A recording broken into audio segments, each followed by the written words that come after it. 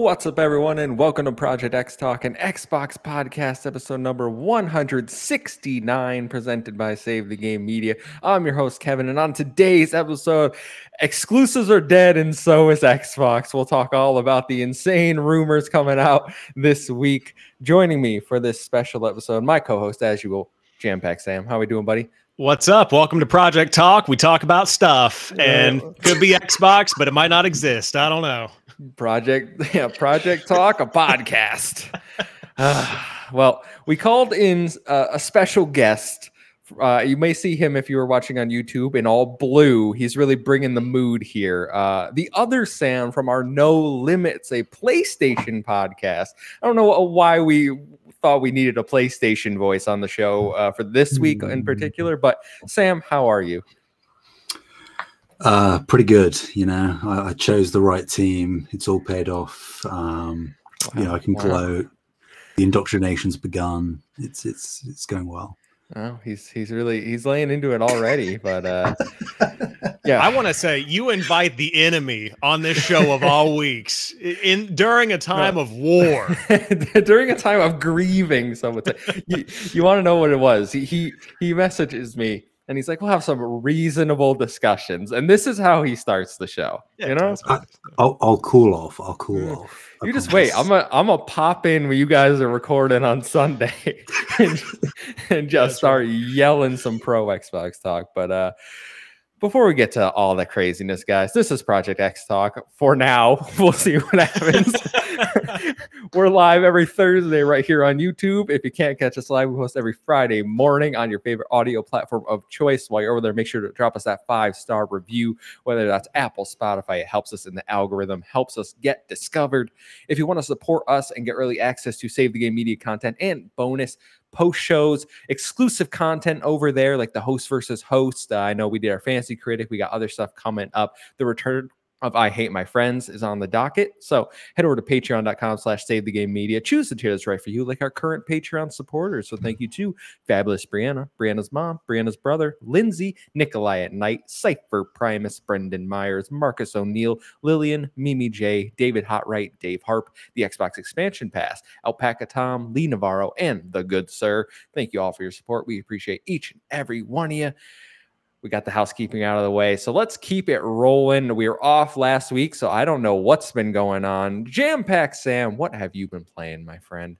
I have been playing a lot of Remnant. I know that we had talked about you playing Remnant 2, I believe, exclusively. I like how you move the watch play what you're playing. That's great. Yeah, you gotta get him out of the way. But I have been playing a lot of Remnant. So these two games got added to Game Pass. I played Remnant from the Ashes. I am now on Remnant 2. So far, Remnant from the Ashes seems to be better in my opinion. Really? Yeah, I really like it a whole lot better. I think Remnant 2 is a little bit bigger, a little bit less focused, and so I feel like the original Remnant, for some people they might like it less, but I liked the almost linear nature of it, of like just grind through, shoot stuff, have a good time. If you ask me what was going on in the plot, got to fight the root. The root's bad. Shoot the root. So that's been what I've been playing for the most part. And then also a little bit of Halo Infinite in ultra wide. And I put that in the dock, but I got a new monitor. I got one of the 49-inch ultra wide Samsung monitors. And so I've been playing a little bit of ultra wide stuff on that. So that's been fun. Yeah, I know Sean Capri over there at the Xbox Drive. I've seen his monitor. It's so beautiful. And I've seen Lee Navarro, one of our patrons in the Phoenix Overdrive Extra Life team. He brings one to Extra Life every year just so he can play on it. It looks so nice. He has like a little command center, man. It's so dope. The first Remnant, is it a roguelite? Like, because the second one has kind of like different elements to that. My understanding is that it is. Okay. I know that there are randomized elements to it, like, as they always throw them in. Honestly, I didn't do a ton of research on it before diving in, and it was just one of those games. I think coming off of Outriders a couple of months ago, it's been nice to kind of get back to a game that has that similar kind of vibe where you don't really have to think about what's happening. You're just shooting stuff. The little damage numbers pop. It just feels good. But yeah, lots of different elements to it. A little bit of roguelike thrown in there. I think Remnant 2 has more roguelike than the original, like way more. And so I'm hoping to wrap that up this weekend, but I'm about probably 3 or 4 hours into 2. Oh yeah, I think I rolled credits in like 14, 15 Yeah. hours, so it's not a super long game. It's fun, especially if you jump into some co-op. But the other Sam over on the PlayStation side, what have you been gracing your television with? I've been playing a whole lot of Suicide Squad Kill the Justice League. Oh. Can I ask why? IGN. Oh. Not actively by choice. Although I have said on No Limits, I mean, this is coming from a person who put hundreds of hours into Marvel's Avengers, so take that with a grain of salt. I'm having a good time. Like, it's by no means a great game. It's not what I want from Rocksteady at all. I think the live service elements are pretty shallow as of right now. Gets repetitive very fast, but I'm still having a good time. I'm getting close to wrapping up coverage on it, so I'll probably put it down for a few months and then wait until the new content builds up, and then probably dive back in once a few new playable characters are added. And there's other stuff, but I cannot talk about it. I have actually, though, played the Final Fantasy VII Rebirth demo. Ooh, tell me about it. It's shaping up to be real good. If I mean, like an 87, you think, for like? Yeah, I think that's where it caps out. Surely, right? You hope so. No, it's looking to be very good. I famously didn't gel that well with Final Fantasy VII Remake, but I think that at least, I don't know, I think the story or the setup to the story in the demo grabbed me in a way that none of Remake ever did. So that's a good sign, I think. Time will tell, but I think the general consensus from people out of the demo is that it's, real hot. Yeah, that's what I've seen some screenshots, people talking about it. I'm kind of media blackout on Rebirth at them. I've seen it. I pre-ordered this game months ago. I don't need to see anymore. Like, you got my money already. I'm just gonna go in blind. I know if you play the demo, you can skip a certain portion of the main story, but I'm like, I'll just do it in the main story, like, instead of skipping it. It's fine. I really don't care all that much. Yeah. Awesome. Well, as for me, and I know everyone wants us to get to the main topic here, but we gotta get through some stuff first. So I'll start with what I've played the least, and that is Persona 3 Reloaded. I have put 2.5 hours into this game. I've been playing on my lunch break on my ROG Ally, and I like it so far. It's certainly way more enjoyable than when I tried to play Persona 3 Portable, and dropped it after 2 hours because I was like, this has not aged well at all. So far, I haven't really done all that much. A lot of dialogue boxes. I've spent the last, I'd say, hour in Tartarus, which is not the best dungeon. It's still pretty bad. All the floors look the same, and you're kind of just running through it, opening chests, and then going up the stairs to the next one. Occasionally, you'll have like a little mini boss to fight. I'm on floor 18, and this is my first time going in there. So I'm like, when are they gonna kick me out? And I've been told it's like in the 20s. So we're gonna keep pushing through. Because I haven't even used items yet. Like, I've been having a very easy time with it so far. Other than that, Grand Blue Fantasy Relink. I've been playing on my PlayStation there, getting used to the controller. No, so I have put about 15 hours into this game. This came out last Thursday. I got early access, so it's about 2 weeks I've been playing this game almost. I like it. I think it's an action JRPG, but the action is really good. There's like 17 different playable characters or something. It's a ridiculous amount. And the story is pretty forgettable. I'm gonna be honest with you. They don't do a good job of introducing you to the world of Grand Blue, especially because in my mind, it's a JRPG. You'll start as like one character and like build up your party. Nah. They're like, here's 10 characters to start with, and you can learn about them by going and having this little, it's called it's a little story you click, but it basically is a text dialogue with them doing voiceover for it, and they just it just reads it. And yeah, there's terms in here like astral. They're like, he's an astral. I'm like, I don't know what that means. You haven't explained to me why I should care what this means. But yeah, it's fun. It's fun. Don't go in for the story. And then once you beat the main story, which technically I beat the main story, but the true ending, I have to do the final mission on. I just unlocked that. That requires you to do like a lot of the you get into the end game, which is like Monster Hunter quests. You basically just go to a quest board, and then the difficulty starts ramping up. You get like hard, very hard, extreme, and then I think there's 2 above that. So it's like you're fighting level 90, 100 enemies that like do crazy amount of damage, and that's where you start getting to your mid-maxing stuff if you're really into that. I'm having my brother carry me through it all because he's into that and I'm not. So I'm like, just log on so I can get to the end. Let's get this going. But fun game for sure. And finally, Like a Dragon, Infinite Wealth. I have beat it. I beat the whole thing. It took me 42 hours to beat Infinite Wealth. I did 42 out of the 51 side quest missions. I got to rank 2 on my Animal Crossing island because, spoiler alert, if you don't like Animal Crossing, this will hold your attention for a little bit longer, but it's still at the end of the day kind of Animal Crossing. So I bounced off that pretty quickly. I got 1 badge in Sujimon, which is Pokemon. It's literally Pokemon, except you battle with humans. And I'm not even kidding. You capture humans and send them into 3v3 battles. And yeah, I collected everything. Like I did so much stuff in this game. So no one can tell me I mainlined this one because I see people like, oh, it took me 70 hours. And I'm like, I don't know what you're doing, but like, I know I beat games a lot faster than most people. But phenomenal game. I don't think I like it as much as the last one. I will say that. I think the story resonated with me more in the last one. I think Honolulu isn't the best. Like Hawaii didn't really do much for me, the location wise. So I Infinite Wealth's great, loved it, but I still prefer Yakuza Like a Dragon, despite the combat and the characters obviously being better in this one. Awesome. Yeah, glad you enjoyed it. I will say, talk about Final Fantasy, talk about Grand Blue, talk about Like a Dragon. Never going to play any of those games, so hold it down. I'll be shooting things like a real man over here.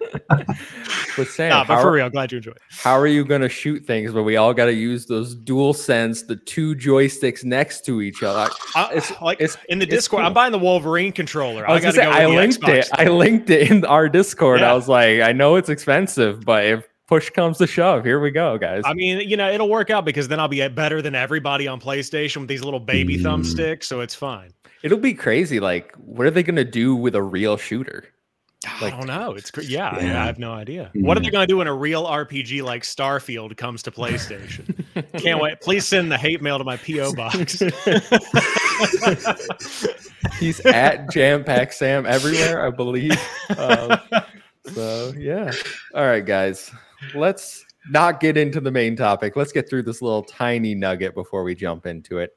Because I got to tell you, we got a Game Pass update, but it seems pretty small potatoes compared to what we're going to be talking about. So let's knock that out of the way first. So available right now, you got a new Chard for Cloud Console PC. Probably didn't say that right. Train Sim World 4 for Cloud Console PC. Madden NFL 24 for console PC. February 13th, you get Resident Evil 3 Remake for Cloud Console PC. February 14th, to celebrate Valentine's Day, you get Bloodstained Ritual of the Night for Cloud Console PC. February 15th, you get A Little to the Left for Cloud Console PC. And Play Up for Cloud Console PC. February 20th, Return to Grace for Cloud Console PC. I'm going to put it out there right now. You guys may have different opinions. I don't care about anything on this list. Yeah, I mean, for me, it's like Bloodstained Ritual of the Night, cool to see on the list. Also, Resident Evil 3 Remake, fantastic. Not as good as 2 Remake, in my opinion, but still really, really good. So good to see them following up, capitalizing on Madden 24 for the Super Bowl. I get it. So it's not a list, like you said, that's for me because I played RE3 and like not really into Bloodstained right now, but that'll be on my list to go to later on in the spring. So not bad, not great. Totally overshadowed by like all of the other Xbox news this week. So shout out to the dude that worked on this post. Sorry for your loss, because this one was just gone. You know what's funny is the post wasn't even right, because the post said Tales of Arise, but then they proceeded not to list when Tales of Arise was coming to Game Pass. Ooh. And then they deleted the whole post. So I'm like, someone messed up. Yeah, it's been a rough week for the Xbox social team. Pour one out for them, because I just can't imagine having to deal with that. But yeah. Sam, any I know you got PS Plus Extra, but what about Game Pass? Just seems a bit obsolete now, doesn't it? No, I agree. I think Bloodstained is the one thing that sticks out to me. I've already played through RE3. Agree that it's not as good as 2, but it's still, if anybody hasn't played it, totally worthwhile. I'm not a sports game dude, so Madden doesn't do anything. But again, the Super Bowl correlation makes sense. A little to the left, I've heard good things about, honestly. As a smaller game, as far as I'm aware. But yeah, outside of that, I'm almost certain A Little to the Left is a game where you like open drawers and move things a little to the left. Indeed. Like you're just organizing. Yeah, you're just organizing cabinets. So I'm sure there's someone out there that's for, but I mean, guys, I loved unpacking, so you know. Exactly. To be fair, I also liked unpacking quite. It was very put a podcast on and just sit there, put everything in my new home. Yeah, for sure. Guys, is it time to get into the TPR? Has Sam thrown his Xbox out his window yet? No, not yet. My Series S is still sitting over there, very comfortable currently. So can it also likes a little to the left. Yeah, it's going to be a nice doorstop soon. Oh my god! Admittedly, I also have a Series S, and I haven't used it in months. I just used the X. So I see the box in the background there. Sam. Yeah, that's been sitting there for like 2 years. The actual Xbox is on the TV behind me, but that thing never gets turned on. It's just the X in the living room. But yeah. All right, guys. Well, our only main story to discuss is, as I said, exclusives are dead, and so is Xbox, RIP. So for a few weeks now, we've heard rumors of Sea of Thieves and Hi-Fi Rush being ported to PlayStation 5 and Switch. However, on Sunday, a new wrinkle was added to the equation that has set the internet ablaze. Xbox Era published an article that Xbox isn't stopping at those 2 games and is set to bring Starfield to PlayStation 5 following the Shattered Space expansion's release. According to their sources, Microsoft executives have shifted strategy completely in order to see a quicker return on investment, and exclusives could be a thing of the past. Following up on this, The Verge added that they have heard Xbox is weighing the idea of launching the upcoming Indiana Jones game on PlayStation 5 as well, with others in the space like Jeff Grubb, Special Nick, and more saying they've heard things like Hellblade 2, Gears of War, and even Halo could be going multi-platform. I know I'm going to stop there for now. We have a little bit more that I'm going to read when we get into the time, but I want initial reactions, impressions. How are you feeling about the potential news of no more exclusives on Xbox, these games making their way to other consoles? I'm going to go jam-pack Sam first. So initial reactions, for me, we've been conditioned to think about things in the console war space, exclusive versus exclusive, comparing these 2 boxes, tribalism. Like that's how we've all come up. Like as somebody who's 27 years old, that's what I talked about when I was in 6th grade at the lunchroom table, is like, which box is better? Like that's what we did. So initial reaction of all of your good ammo is now going over to the enemy box. You're like, oh God, this is the end. Like they're actually giving up. But then like days removed from that initial reaction, you start to think, is it really that big of a deal if Microsoft is thinking bigger than just trying to beat the other box? If you are just trying to bring good games to another platform or bring good games to players regardless of where they play, it's not a bad idea. It just depends on how they play the game. So that's my initial reaction. I can go deeper, but I know we've got a lot of conversations to have. So that's my initial thought. Yeah. Okay. Sam over there, No Limit Sam, I should say. What you're obviously more, you have everything, but you more lean PlayStation, as we've alluded to on this show. What was your initial reaction? Because I know you and I had some back and forth in the Discord privately. It's real interesting. I think, as with pretty much everybody, I reacted initially with shock, particularly with just how quickly all of these articles and stories and sources were coming out of the woodwork, seemingly, and it was just seemingly getting worse and worse, and bigger things were being said. So shock, but if I'm being completely honest, I can't say I'm surprised. I think the writing on the wall has been there for some time in some capacity. I just wasn't necessarily expecting the deluge that it looks like it could potentially be. I was expecting far more of a trickle of things and a maybe slight shift of strategy rather than a seeming potential full 180, which is what it looks like it might be. So yeah, that's surface level. Plenty of other things to say, as with the other Sam. But yeah, just not the kind of news I was expecting to be talking about going into this week, for sure. Yeah, it certainly took me by surprise. I was playing Infinite Wealth, wrap that up on Sunday, and then I get on Twitter and see everyone freaking out, and I'm like, what's going on? So I started digging a little deeper, and I think the story really evolved. Monday, we got even more details as I was speaking to like The Verge, and everyone else started talking about like, oh, I'm hearing Halo now, and no one really has any concrete details. It's always like my source is telling me this, but it's either they're weighing up the option, which means they haven't decided yet, or it's this game's going to come, but no other details. Like, are games going to be timed exclusive? Is it going to be day and date on other platforms? There's going to be no exclusivity at all? Like, what is going on? And so I think my overall reaction Sunday, Monday, and a little into Tuesday was pretty bummed feeling. I felt down. I kind of felt like I've invested so much time and money into Xbox.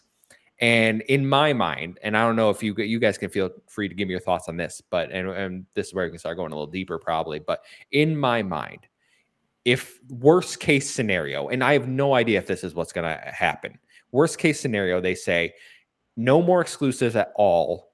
Everything will be day and date on the other platforms, whether that's PlayStation 5 or Switch, or Switch 2 or whatever we're going to call it, because I don't think some of these games can even run on the current Switch. So that's clearly a future problem. But if there are no more exclusives at all, the only thing that brings people to the Xbox console is Game Pass.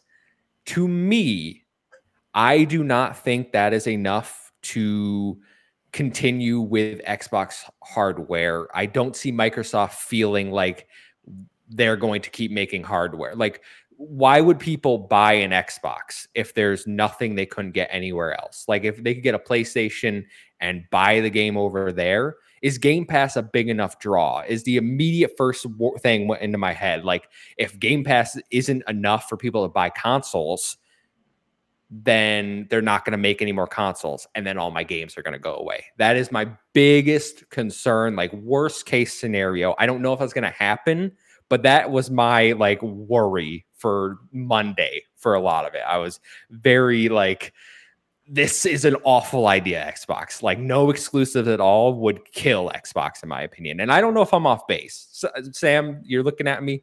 Am I completely crazy here?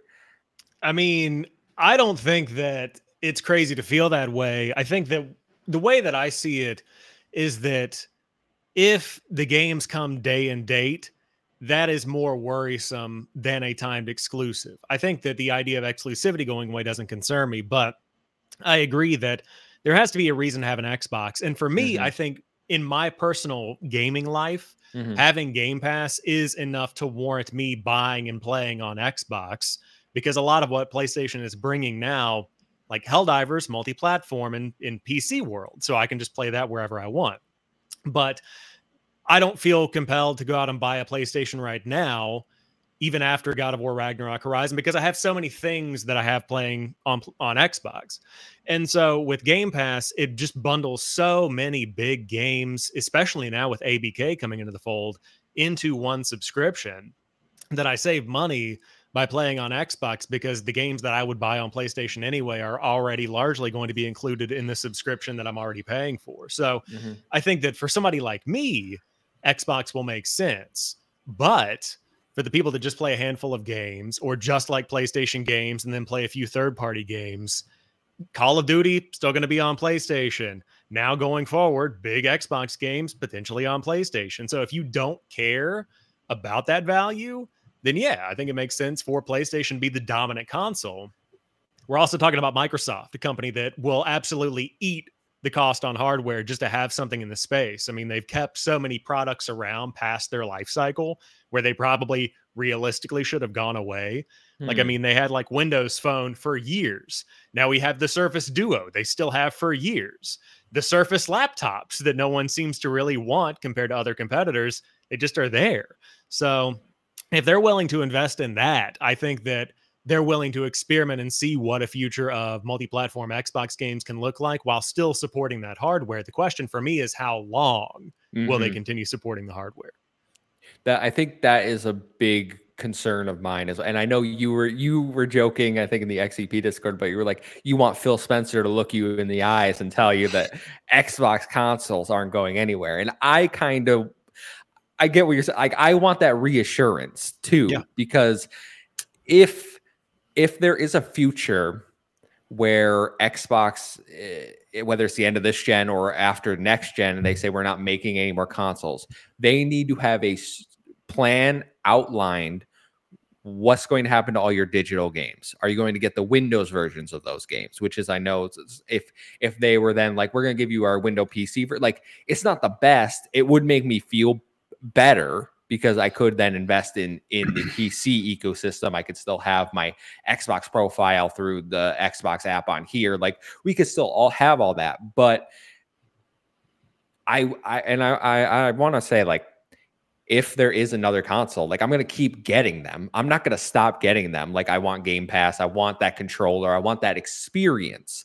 My whole concern was worrying, no more exclusives. Do other people feel enough that Game Pass is enough of a driver for them to buy a console instead of just going to PlayStation? And maybe I'll bring Sam in now to get his thoughts on that.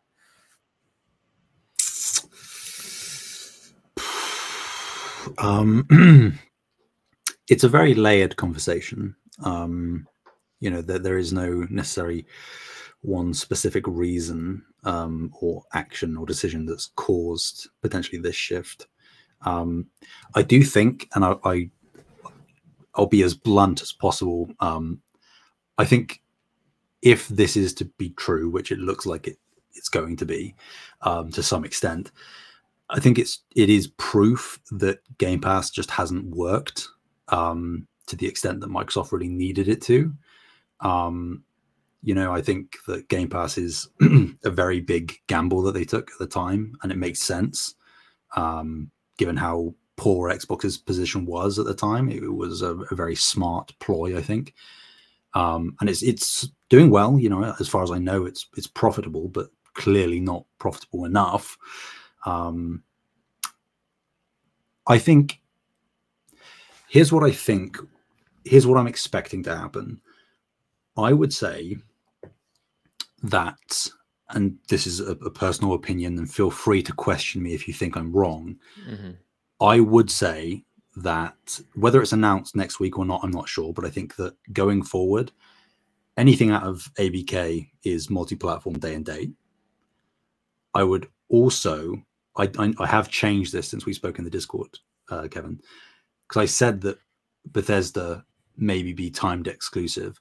I actually think it serves Microsoft better to make Bethesda games day and date as well. But I do think that first-party studios that are actually Xbox game studios outside of publishers, Bethesda, ABK, I think that those can remain first-party exclusive. So by that crux, you still have the core Xbox franchises that are available on Game Pass, of course, and exclusive to the console. You still get Bethesda and ABK games in Game Pass. And the reason I say Bethesda, because I shifted my opinion on it, is not saying that this is going to happen, but if, God forbid, there were to be another Redfall situation, if it's not day and date on other platforms where you're trying to maximize profit and exposure to the IP, that's presumably why they're doing this. If that's not day and date and a game flops, there is absolutely no reason to port it at that point, because the sentiment around that game will have soured and therefore the sales won't happen. And by proxy, that game will then get stuck on Xbox. And if that happens a couple of times, like Redfall, then there's going to be further brand damage to Xbox, as that's where the bad games get stuck, you know? And PS5 and Nintendo Switch 2 get all the good ports.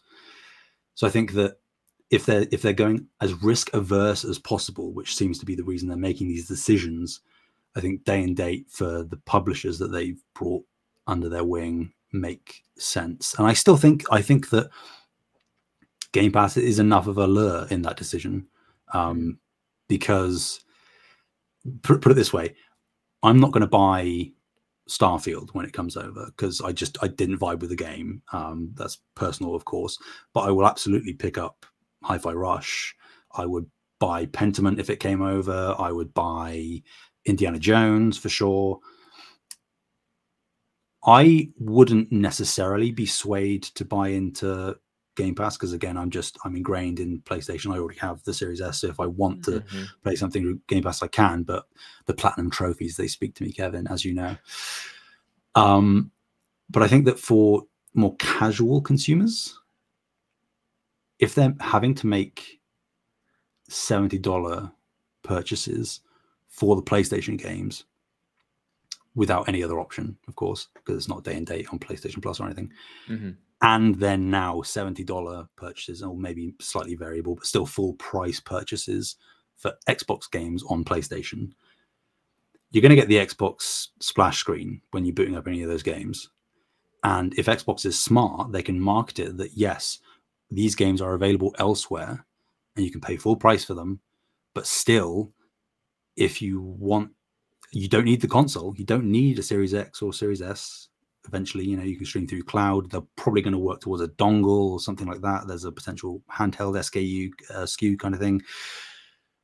We're going to get to the point where you really don't need the console for it. And I think that the $15 a month or whatever that is going to be subsidized by this additional income from full price purchases on other platforms is going to sustain Game Pass as it exists for existing Xbox customers. I think that realistically, outside of the tribalism, as Sam was saying earlier, there's really, I don't think, too much of a problem for Xbox fans that are on the platform.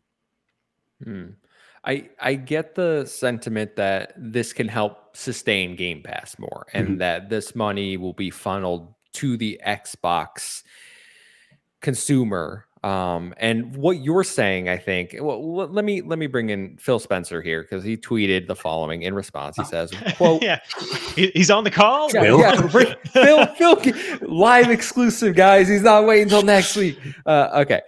Phil said, quote, "We're listening and we hear you. We've been planning a business update event for next week where we look forward to sharing more details with you about our vision for the future of Xbox. Stay tuned." In response to that, Terabo in the Discord wrote in, "What do you guys think about Xbox taking their time to speak to fans?" Jam-packed Sam, I'll throw this over to you in a second, but I have heard from other people that this event was actually planned for perhaps the spring, and that these leaks are coming from people within Xbox that aren't particularly happy with the direction that this is going. I've seen some people speculate that this is sort of a power struggle between Microsoft executives like Amy Hood and Tim Stewart and Satya, and then Phil and Sarah. And this is all speculation. But Sam, what do you think? We're getting a business update next week. I don't think it's going to be like the developer direct. Just got a feeling it's not going to have that kind of vibe, but we don't know when it is next week. Hopefully early, because I think people are losing it. But what do you think about Phil tweeting this? What do you expect from the business event? And is it okay for them to take their time after seeing the reaction on social media? I mean, I think the reaction on social media is what forced Phil's hand to tweet this. We all know that. That's not a shock to anybody. But I think that had he not tweeted it, we still would be in this, not that we aren't already, but we would still be in an even worse complete turmoil in wondering what's happening. And the fact that Xbox still hasn't been able to move that timeline up a little bit more, like I would love a, hey, give us till Friday. And in 5 days, we're excited to share whatever. But I do think that it's obviously an important turning point for Xbox, no matter how you cut it. And it's either going to be a small turning point or it's going to be a 180, like Sam was saying earlier, where it is, maybe next week they come out and they say, hey, year timed exclusivity for all Xbox games. After that, they're coming wherever we want them to go. And in the meantime, you can play them on Xbox or on Xbox Game Pass. Small pivot in the grand scheme of things, not that big of a deal. In fact, probably, in my opinion, what will end up happening. I do think there's going to be a timed exclusivity element. Might be best case scenario. Yeah, and we can talk about that more. About the potential for that. But that's a small pivot. Or it could be, like Sam said, we're putting everything out everywhere, and you can play it wherever you want or through Game Pass. And that's a little bit more of an iffy risk. And so I think that when it comes out next week, I hope they're taking this week to make it something that's well produced, put it on that Microsoft stage that used to be the Mixer studio that they turned into multi-purpose stuff, and make it a true presentation, not to the E3 level, but something in that vein of like, this is an official thing that we want you all to pay attention to and treat with the respect and the attention that it deserves. So, and then in terms of Phil Spencer listening and hearing, that man's got the best ears in the industry because he's always listening. He's always hearing. Here's it. So, I think that it's good they're taking their time, and for all of the people that are focusing on honing in on the way they're going to message this, I wish you the best of luck, because no matter how you cut it, you are going to make somebody mad. Not going to be me, but you're going to make somebody mad. So I feel for you. Do you guys think this is going to be like an actual, like a live stream event with them talking, or you think this is like blog post update? I feel blog post might be too impersonal. I don't know about live stream, but I think that a recorded video of some kind probably is the best way to go about it. It seems a bit too impersonal to break that kind of bad news, depending on how bad a news it is. If it's just, co-signed the Xbox team. Sorry, I didn't even think about that. So if it's actually, here's the thing. I don't know whether you saw, but Tom Warren from The Verge, I can't remember what forum he was on, but Reset Era. Everyone's always on Reset Era.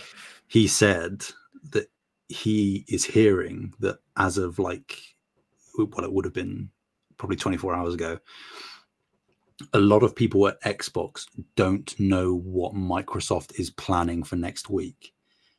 So I don't know whether I'm extrapolating from just his phrasing, but that makes it sound more like it's actually a Microsoft event. Is it going to be Phil?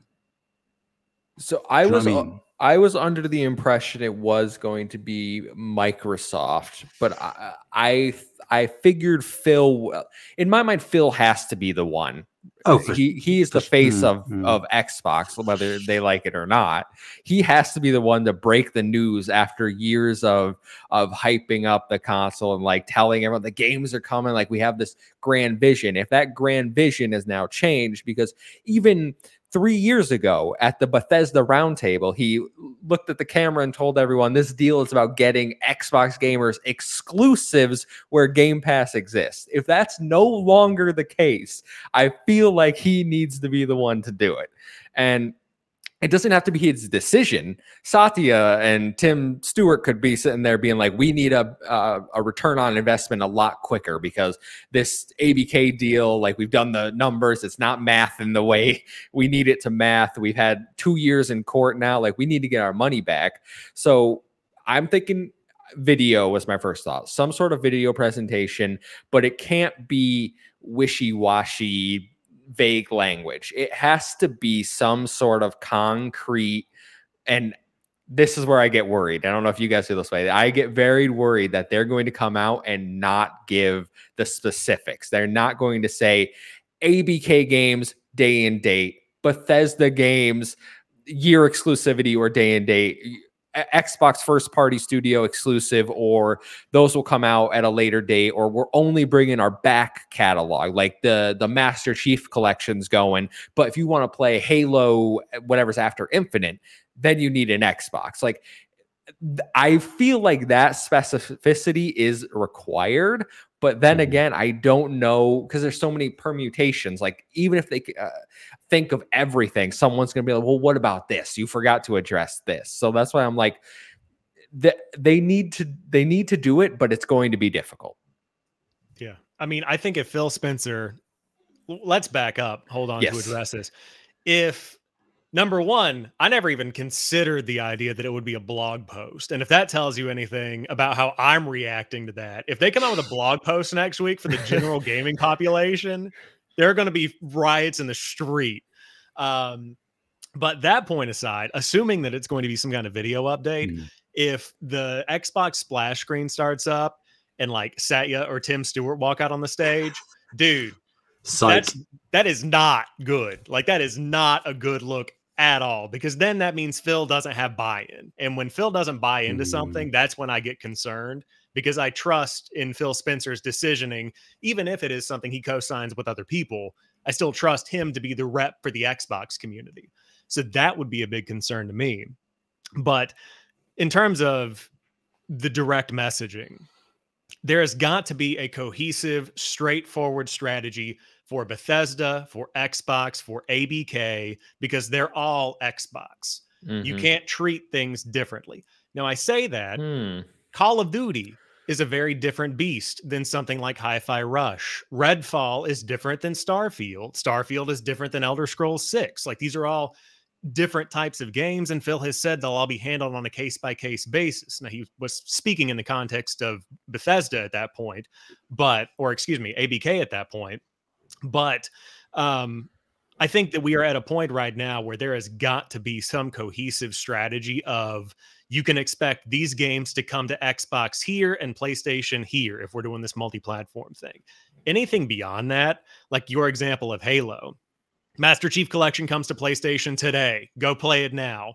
Halo Infinite, still on Xbox. The future of Halo, also on Xbox. That's a shitty strategy, because I don't know where I can play anything at that point. So, like, they've got to hone in on that type of thing to keep people in line, because otherwise, even for like the people that aren't watching this podcast or in these conversations, how is Joe Schmo going to know, man, I love Master Chief Collection on PlayStation. Where can I play the new one? Oh, it's only on Xbox? That sucks. Is it coming to PlayStation? You ask me? I don't know. Maybe. Who knows? So, like, there's no straightforward way in that kind of, when it becomes a legacy title.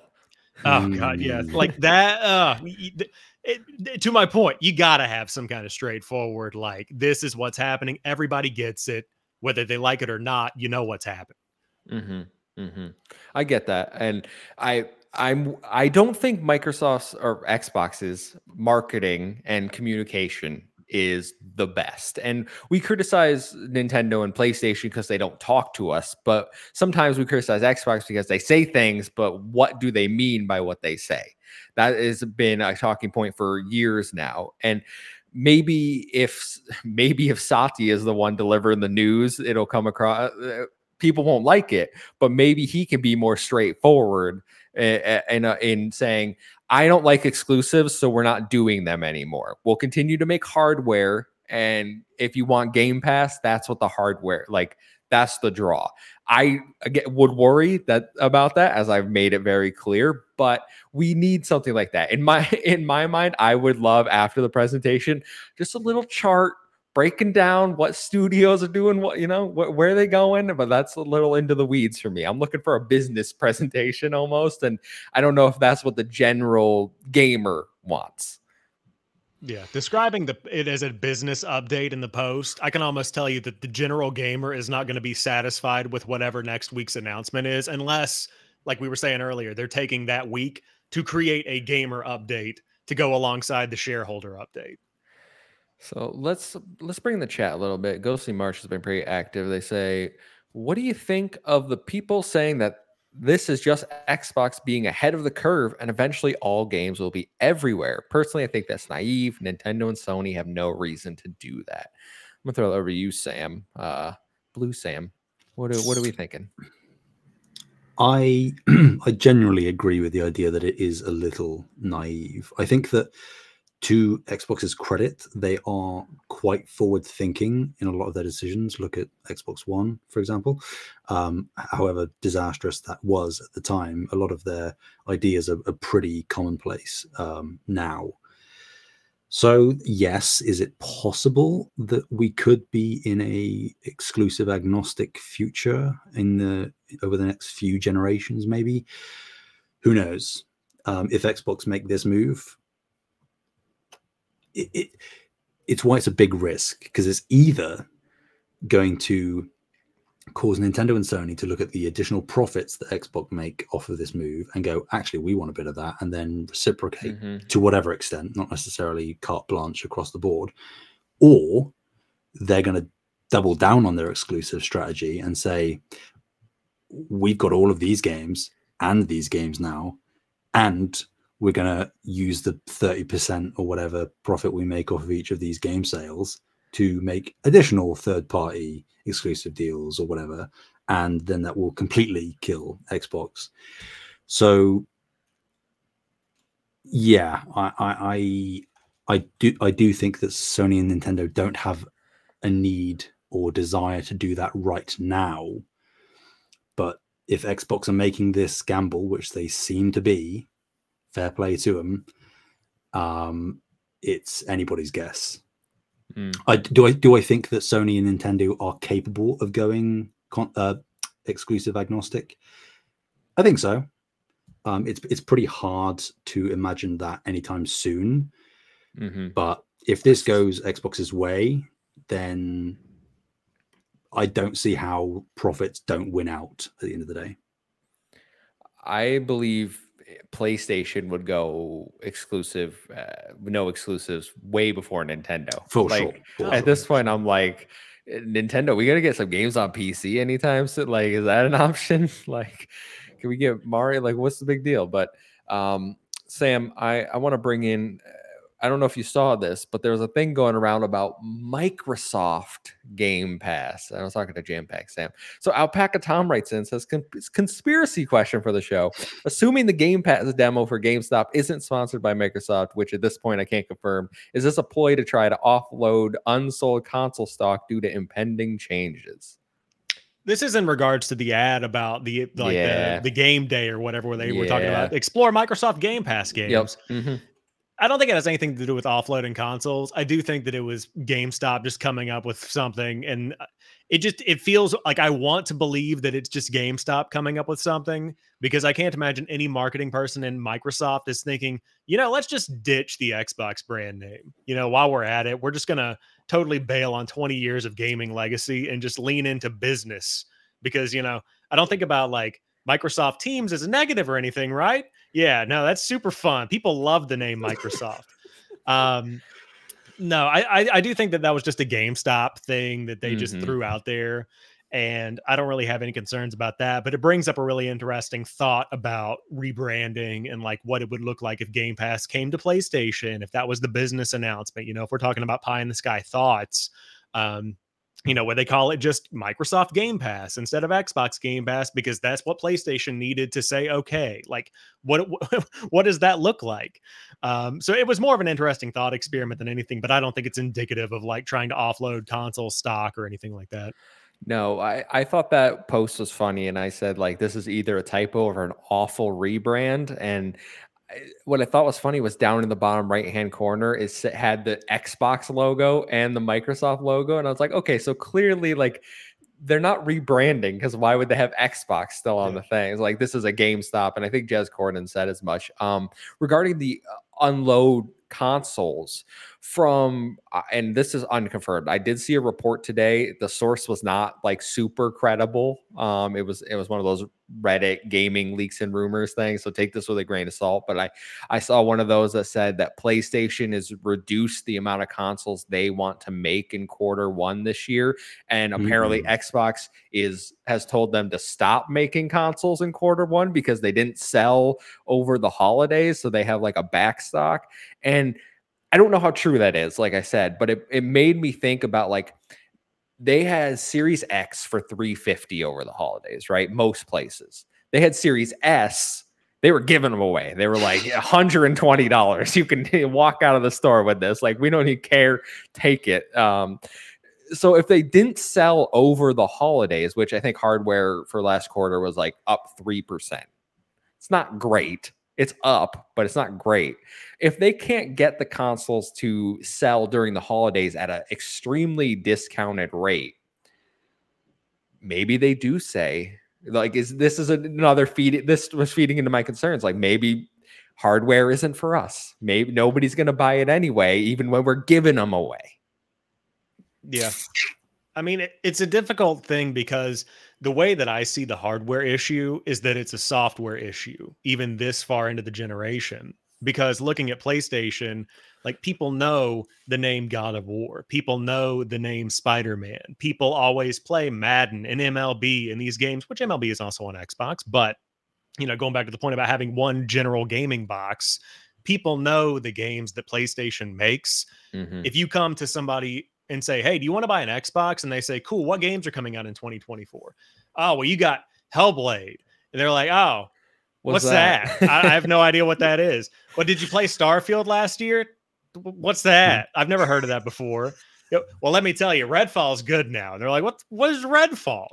No one knows what these games are. Now, don't get me wrong. I'm not saying they're bad games, but they don't have the recognition to drive net new hardware sales. That's the problem. And so hopefully games like Indiana Jones will do that. But even then, you can't compare Indiana Jones as a name to saying Xbox has an Indiana Jones game coming out. PlayStation has a Spider-Man game. These aren't comparable. Like, the general casual player that just wants to play a video game is going to go with PlayStation every day of the week based on that face value 9 times out of 10. Mm-hmm. That's the problem with turning hardware, is they don't have the software to make it happen right now. Sorry, Sam. I know I'm kind of dominating the conversation. I'll get you in after this, but like, it's weird to hear you say that, because in my mind, the software this generation for Xbox has been so much better than last generation, like magnitudes better. And I'm like, Xbox is in such a good place with their software right now. Like, this year looks really great. I'm excited for the future. Like, I've had a really good Series X generation so far, but I do think you have a good point for the general consumer, where we know like 80% of Series consoles are Series S. Like, people aren't going for the more expensive machine. They're going for that cheap digital Game Pass supplementary console, is what it seems like to me. And whether they really dig the new IP or not, it's not breaking through like things used to do in the, like Halo. When Halo 2 came out, you heard about Halo. When Halo 3 came out, everyone needed a 360 for Halo 3. Correct. And Starfield, I think, was supposed to be that. And I think I like Starfield a lot. I know you liked it a lot. I know you didn't like it a lot. But I think that was supposed to do it. And to a certain extent, it did. Like, it increased console sales, it increased subscriptions. But I don't think it was the zeitgeist moment that they wanted. I think they expected more, just based off things like Skyrim. They wanted this to like blow up, and everyone and their mom is like, well, I need an Xbox to play Starfield. Yeah. And before the other Sam jumps in, I do want to say, like, me saying these things about Redfall and Indiana Jones and Starfield and these games like this, that's not me saying they're bad games or that I think it's a bad generation. Like, I've had more fun this Xbox generation than I've ever had with Xbox 360 included. Like, I love this generation of console, and I'm loving the games I'm playing, and I'm playing more games than ever. Yeah. But just looking at it, like you said, from the casual point of view, none of these games are going to convince somebody to go out and really turn that cash and buy a console. Yeah, absolutely. Absolutely. Alpaca Tom in the chat says it's almost like Xbox needs good exclusives to sell consoles. Who would have guessed? Yeah, who would have guessed? We got a compliment about my beard, guys. Thank you. Over on Twitch. Very nice. All right. Can I live in it? Yeah, can I live? I mean, you can try, I guess, but okay, where do we want to go next with this? We can bring Ghostly March did write in with another question regarding, and we kind of touched on this briefly, but This is good. You two both love physical games, so this is a good question to bring in. With the unknown future of Xbox and potentially the leaving behind of thousands of dollars worth of games in digital libraries in the future, should this act as a warning / demonstrate the importance of physical games and media? I'm not gonna lie, it has me reconsidering my stance going forward. I'll throw us over to No Limit Sam first. Well, as you aptly said, I am a champion of physical media. Is it disconcerting? I mean, I don't think it's any more or less disconcerting than it has been for the past couple of years as we've trended more digital as an industry. I don't know that this news necessarily changes that all that much. Like, for the record, I do think that there will be another hardware generation of Xbox. It probably will be all digital. I could, in a world, see there being a detachable disk drive thing that you can purchase. That being said, I feel less confident encouraging people to continue to invest physically in Xbox than I would Nintendo or PlayStation right now. As I say, they've been all about the cloud. They've been talking, it's not about having an Xbox console. They've been doing stuff with Samsung TVs. You can play Game Pass through your Meta Quest 3. They'll be getting to the dongle stage soon, I would have thought. So yeah, I think Microsoft as a software company, first and foremost, rather than a hardware company, you are probably safer, as long as you're comfortable with it, going as digital as possible with Microsoft. And I don't think that your digital library will be at risk ever, really, at least not for the long future with Xbox. I don't think that is going to disappear at any point, even if the console does. I think that your digital library will be safe.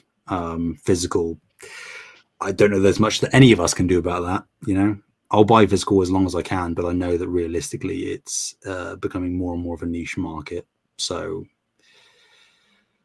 support what you want to support. It's funny you feel more confident that digital libraries aren't going anywhere, because that was, as I said, that was my main concern. I literally, I have Banishers pre-ordered on Xbox, and I'm sitting here, I'm like, should I cancel this and get it on PlayStation? It's a genuine, I'm not going to, mainly because I got a gift card for it, but it's a genuine, it's a genuine concern. It's a concern that I have. I know there's going to be a PlayStation 6 until next week. Hopefully next week, I'm a little less confident in Xbox's hardware plans. People I've seen are like, oh, the Series X, they're gonna stop supporting. That's nonsense. They've already announced, we don't think the Series X coming forever. But Jam Pack Sam, I'm gonna throw it to you. How are we feeling about investing in Xbox digitally at the current moment?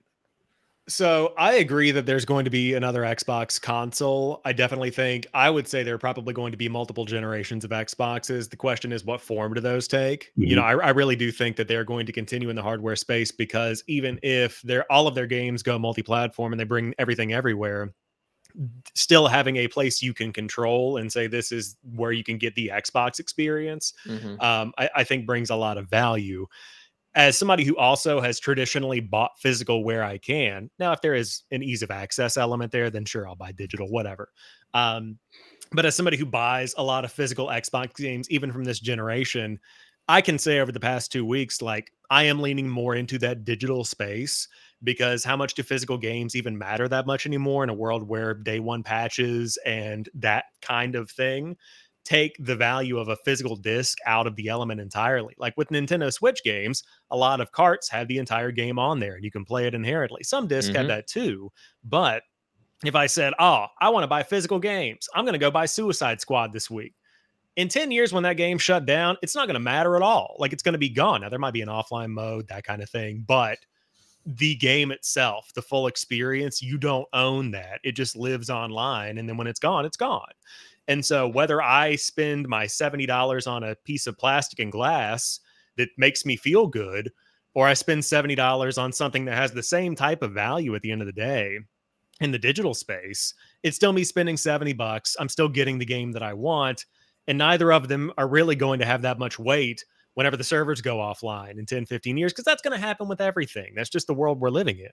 So I think that the realization that Xbox could go away, even conceptually, and then on top of that, thinking about things like Game Pass shifting around, like in my mind, that makes Game Pass a little bit more valuable for me, because then if I'm thinking about buying digital games that are going to be gone eventually, might as well rent them through Game Pass if I'm playing things. And I know like that's coming from a physical guy. I like feeling the disc. I like having the boxes. I like looking at the shelf, but also like I'm not going to shove my hand in the sand and pretend it's head in the sand and pretend it's not happening, because that's the reality we've got.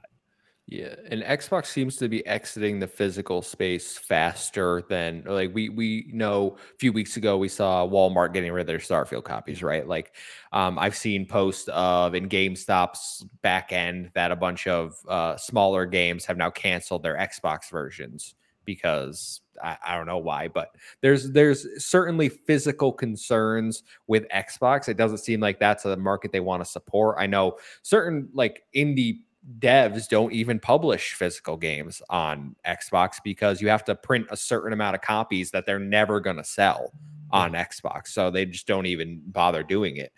Alpaca Tom in the chat says, my Funimation purchases are gone and not transferred to Crunchyroll.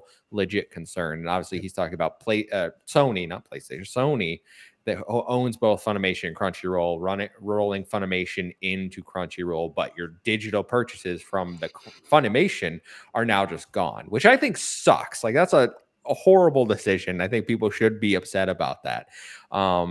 Well, the first mistake was watching anime. That's where you went down the wrong path. Thank you. And then Thank you. You should have known. I'm just that it legitimately sucks. I had to take my pick, but yeah, that tune into sucks. Anime Cast, part of Save the Game, part of Save the Game Media's podcast network, guys. You want me to guest on that one? By all means, you can lose the entire audience.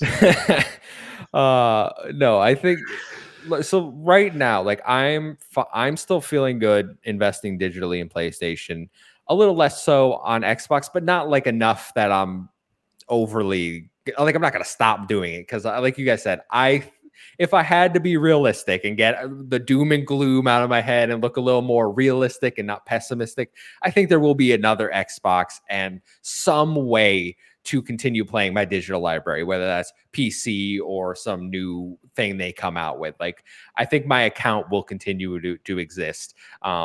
I can't see Microsoft being like, we're shutting it all down. Like that would be wild to me. I mean, put it this way, even if it's worst case scenario, DEFCON 1, everything is multi-platform and Xbox hardware is going away, Microsoft then becomes the strongest third-party publisher in the industry. And they're still going to want an in-house, as we kind of alluded to, they're going to want an in-house way for you to play those games. They're going to make everyone sign up for Xbox accounts. And then when you boot up the game on PlayStation, you got to sign into Xbox. There you go. And then your profile will transfer over. I have no doubt about that. And therefore you'll still be able to access your full digital library. I think that is realistically, with the acquisitions that they've made and the commitment that they've seemingly potentially going to make to being more third party, I think that only solidifies the idea of your digital library as an Xbox player, regardless of what decision they make in terms of hardware, that it's going to stick around. Yeah, no, I do. Well, listen, if they went fully, if they do go fully third party, obviously, like they should realistically make enough money that like we don't have to worry about, is Game Pass sustainable anymore? Like, is Xbox gonna fail? Like, we saw their I know we didn't talk about it because I was sick last week, but their financials, like Activision Blizzard, boosted their financials like 40% across the board, right? Which is what they were projected to do. So they're making more money. Mm-hmm. Yep. If they're able to support the Xbox platform at the money they're making now, then having more revenue, it doesn't make sense to cut the platform itself. Especially when they buy another publisher. Don't speak that into existence. And then they can lay off more of that staff. Jeez.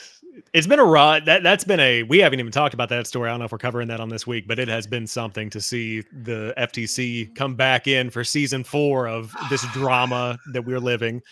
But before we move off of the stuff, I do want to reiterate something I heard on Kind of Funny that really resonated with me this week, is that the idea of timed exclusive, day one exclusive, whatever it looks like, or excuse me, timed exclusive or just day one everywhere. Like if you're spending $70 for 10 games a year that are all coming from Xbox anyway, I still think there's that value proposition that can still win out with that, having that box, and Microsoft knows that. And I think that reinforces the idea of keeping the box around for at least another generation to test and learn and see what happens. I think that might be what they're betting on if they do go fully multi-platform. If it's like a experimental phase, like we were talking about, where certain games are going, like Activision Blizzard or whatever, then I think it's more just we need more additional revenue, and hopefully this is enough to sustain Xbox. But we'll see what happens. One question before we get into the listener questions, and we can touch on the FGC thing if you guys want. I didn't have it in the show notes, but we can briefly talk about it. If you had to bet, is Phil Spencer here in a year? Jam Pack Sam. It's tough to say. I've been thinking about it a little bit this week. And I mean, looking at even on the flip side with Jim Ryan, we went through the FTC trial. We fought back and forth over this thing. Phil Spencer guided the end of the worst era of Xbox, which, by the way, if Xbox didn't end during the Xbox One, it sure as hell isn't ending now. But, you know, you guided through the end of the Xbox One. You had this redemption arc with Game Pass and the Xbox Series X and S. You successfully closed ABK. What a legacy to like leave on right there. And if I was in his shoes, I know he loves gaming. I know he loves the gaming community across the board and being a part of that. But like, I'd be tired, you know.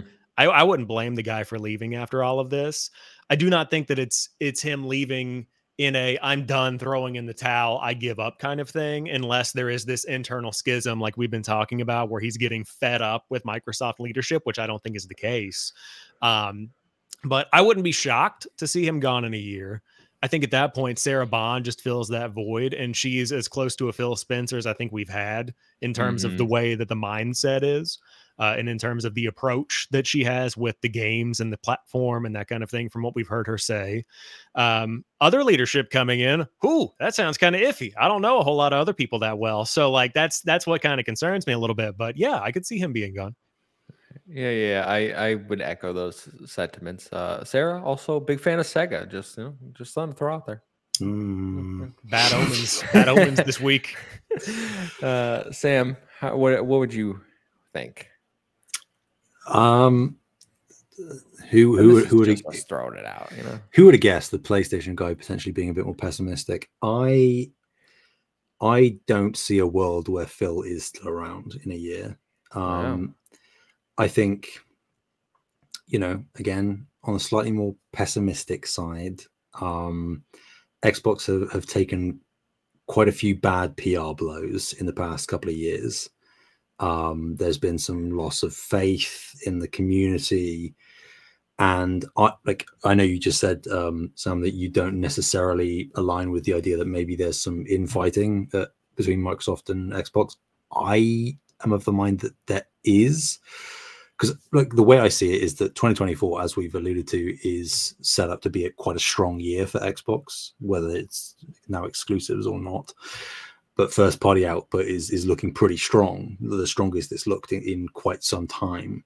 The way I think that they're probably reading it, because I'm like, from everything that Phil has said, I don't think he's eager to potentially go third party multi-platform. That's not the vibe I get. So I think that we're talking about wait till next year. We're talking about the dominoes being set up, right? And this is the year where it's going to happen. Hellblade coming in a couple of months, and it's like, just as we get there, there's now this. We have the developer direct last year. Hi-Fi Rush comes out, critical success. Then Redfall happens. Phil has to take that on the chin, bear the brunt of the criticism. Everyone's saying fire Phil. He's like, I'm overpaid for my job anyway, yada yada yada. I don't remember that quote, but he did. He said on the Kind of Funny interview. He said, I remember him saying that. Oh, really? Yeah. And then, you know, developer direct this year, very strong developer direct, and then this news happens. I think they're on the cusp, ideally, of really turning a corner, not necessarily completely shifting the console space or anything in terms of sales, but just public perception of Xbox as a brand, and what they are capable of putting out. You know, Hellblade looking particularly stellar. I think that even if there's only a slight portion of this multi-platform third-party thing that's true, I think, like you said, Sam, Phil has an incredible legacy of realistically saving Xbox from going extinct around the Xbox One generation. I think he would want out, because I don't think that this is his vision. I think that he has been saying a lot of play anywhere and we want our games to be everywhere, but realistically he's been quite gun shy about fighting back against Tim Stewart and Satya's comments about consoles and what we thought of as previous competitors. He's been trying to retort those comments, and that alludes to me that there's some dissent of some form. And whether it's him leaving because he feels like he's kind of been outvoted, or God forbid Satya kind of ousts him, not that we'd ever necessarily know either way, I feel like now is probably the best time for Phil to go, whichever scenario plays out, and Sarah to sort of ascend up.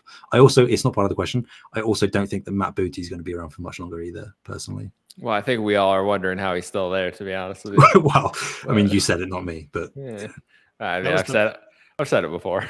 That was the name that came to mind of, like, if it's not Sarah Bond, it's oh God.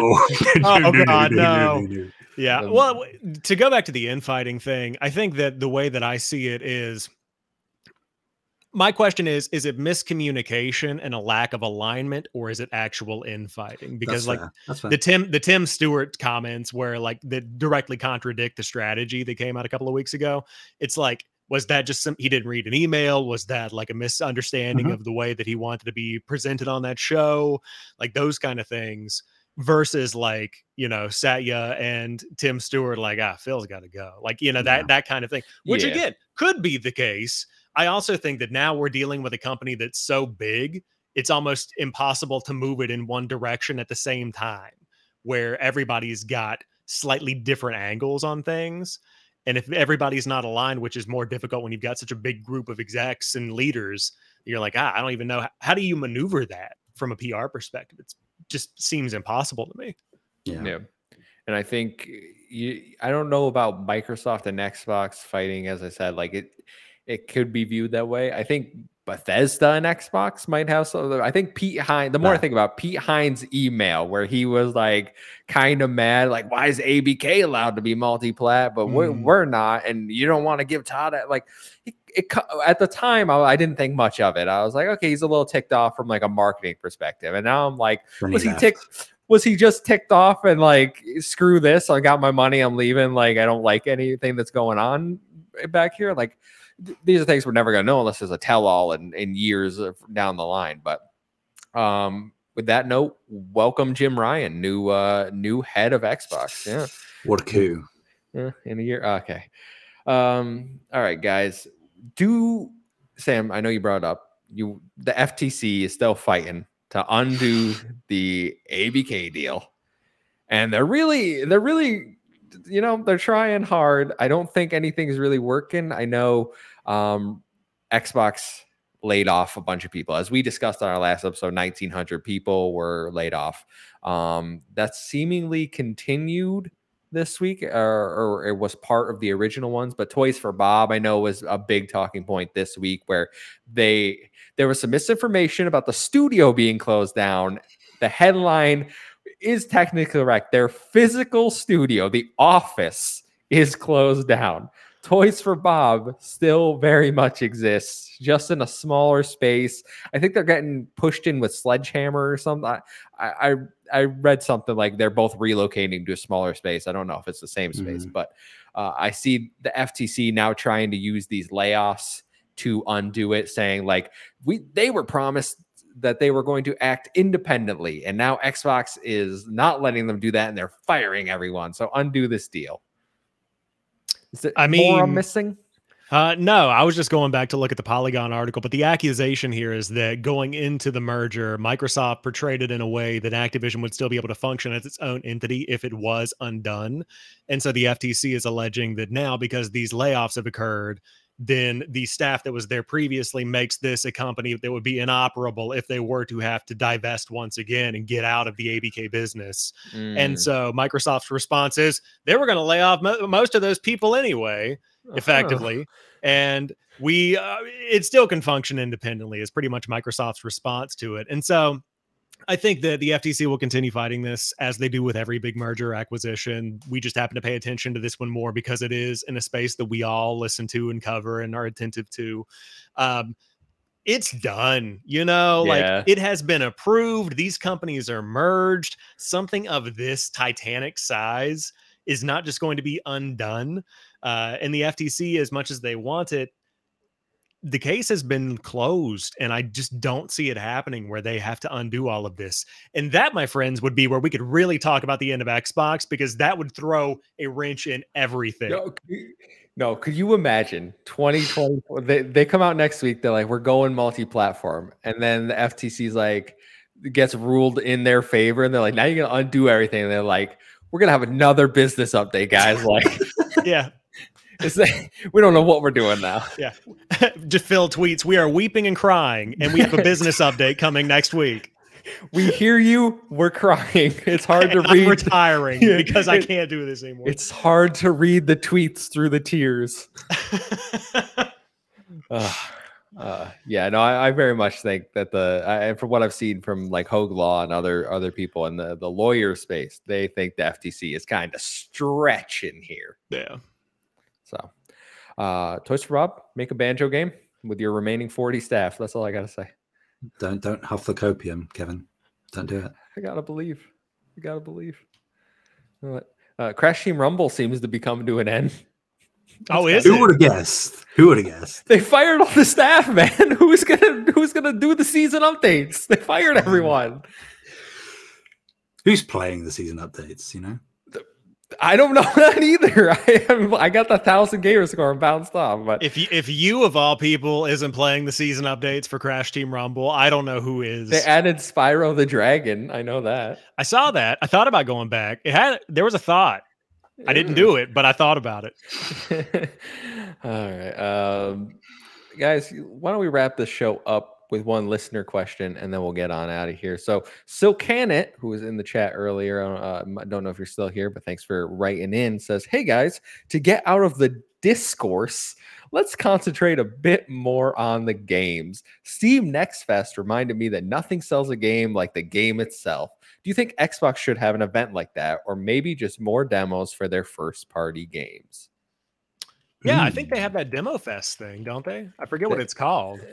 Yeah, it's like around Summer Games. They have an Indie Fest thing or something where there's like 30 indies that come to the platform. The ID at Xbox Demo Fest is what they have. It's literally called the Demo Fest. Okay. Yeah. So, in my opinion, to answer the question, they have an event like that, which is neat. Would love to see demos for first party games as they come out. And I can't remember if they did it or not, but like a Starfield or a Avowed would really benefit from a free trial of some kind or a demo 2 weeks before it comes out to say, hey, here's what you can expect from this game for people that don't have Game Pass. I think it would be really nice to see. Sam? Yeah, it's a tough one, really, isn't it? Because some would argue that Game Pass in and of itself is a way of demoing I was about to make that argument, yeah. But obviously that's not like a free demo. I do think that what Sam said about having like a free trial, in a similar sense, technically it's still paywall behind PS Plus, but you are seeing a lot of demos nowadays on PlayStation for first party and the big third party exclusives. Final Fantasy VII Rebirth, for example. You can get Spider-Man 2 as well, I think, for 2 hours. The Callisto Protocol, all the big names are there. The bangers, the game of the year contenders, Kev. Don't let anybody tell you different. I'm with you. Keep talking like that. We'll keep you around as a guest. We like that. Yeah. Guys, I got it. We're gonna be a Callisto Protocol podcast. Perfect. I think that more demos is never a bad thing, regardless of what platform or what games we're talking about. I think letting people test stuff out in any fashion is always good for the consumer. And just in general of like them saying letting games speak for themselves, I think that, you know, it could be too early to say, it could be being overly optimistic, but I think that in terms of the specific first party output from Xbox, it's looking over the next few years stronger than it really ever has, in terms of variety and ingenuity and quality. So I think that if the games hit, then they will speak for themselves, whether they have a demo or not. That's the hope, right? I was gonna say you're only saying that because they're coming to PlayStation now.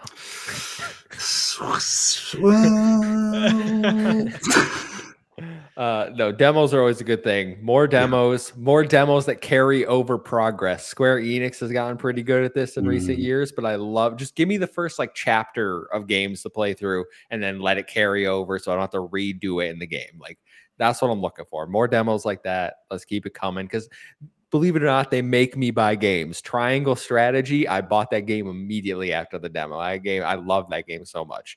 These things work. Let's do it. Yeah, I agree. Kind of nostalgic too. I love a good demo. Just makes me feel like a back in the day, you know, at the Target kiosk with my neck at an 85-degree angle. Like yeah, I'd love to see that. Yeah. That's what we need more of it. I think society as a whole went down once the necks started. Yeah, I think that we should protest Target and make them raise the Switch demo kiosk TV up at least 3 feet to where I have to look up and get spinal issues. There's 2 Switch kiosks at my Target. There's not an Xbox one. There's not a PlayStation one. There's a one where you can play it in handheld. They have a Switch Lite, regular Switch, and you can just play. And then they have a giant like 80-inch TV with little cushions that you can sit on with like a group of people and play Switch demos. And I'm like, what's going on here? Yeah, very cool. Still too low. Need to raise that thing up. Still too low. Yeah, the ceiling. All right, guys, that'll do it for our show this week. Thanks everyone for hanging out. If you haven't, make sure to subscribe to the channel, hit that like button. And I'm going to start with our guest this week. Sam, where can everyone find you if they want to hear more of you? Anywhere and everywhere at Sam Heaney, Heaney.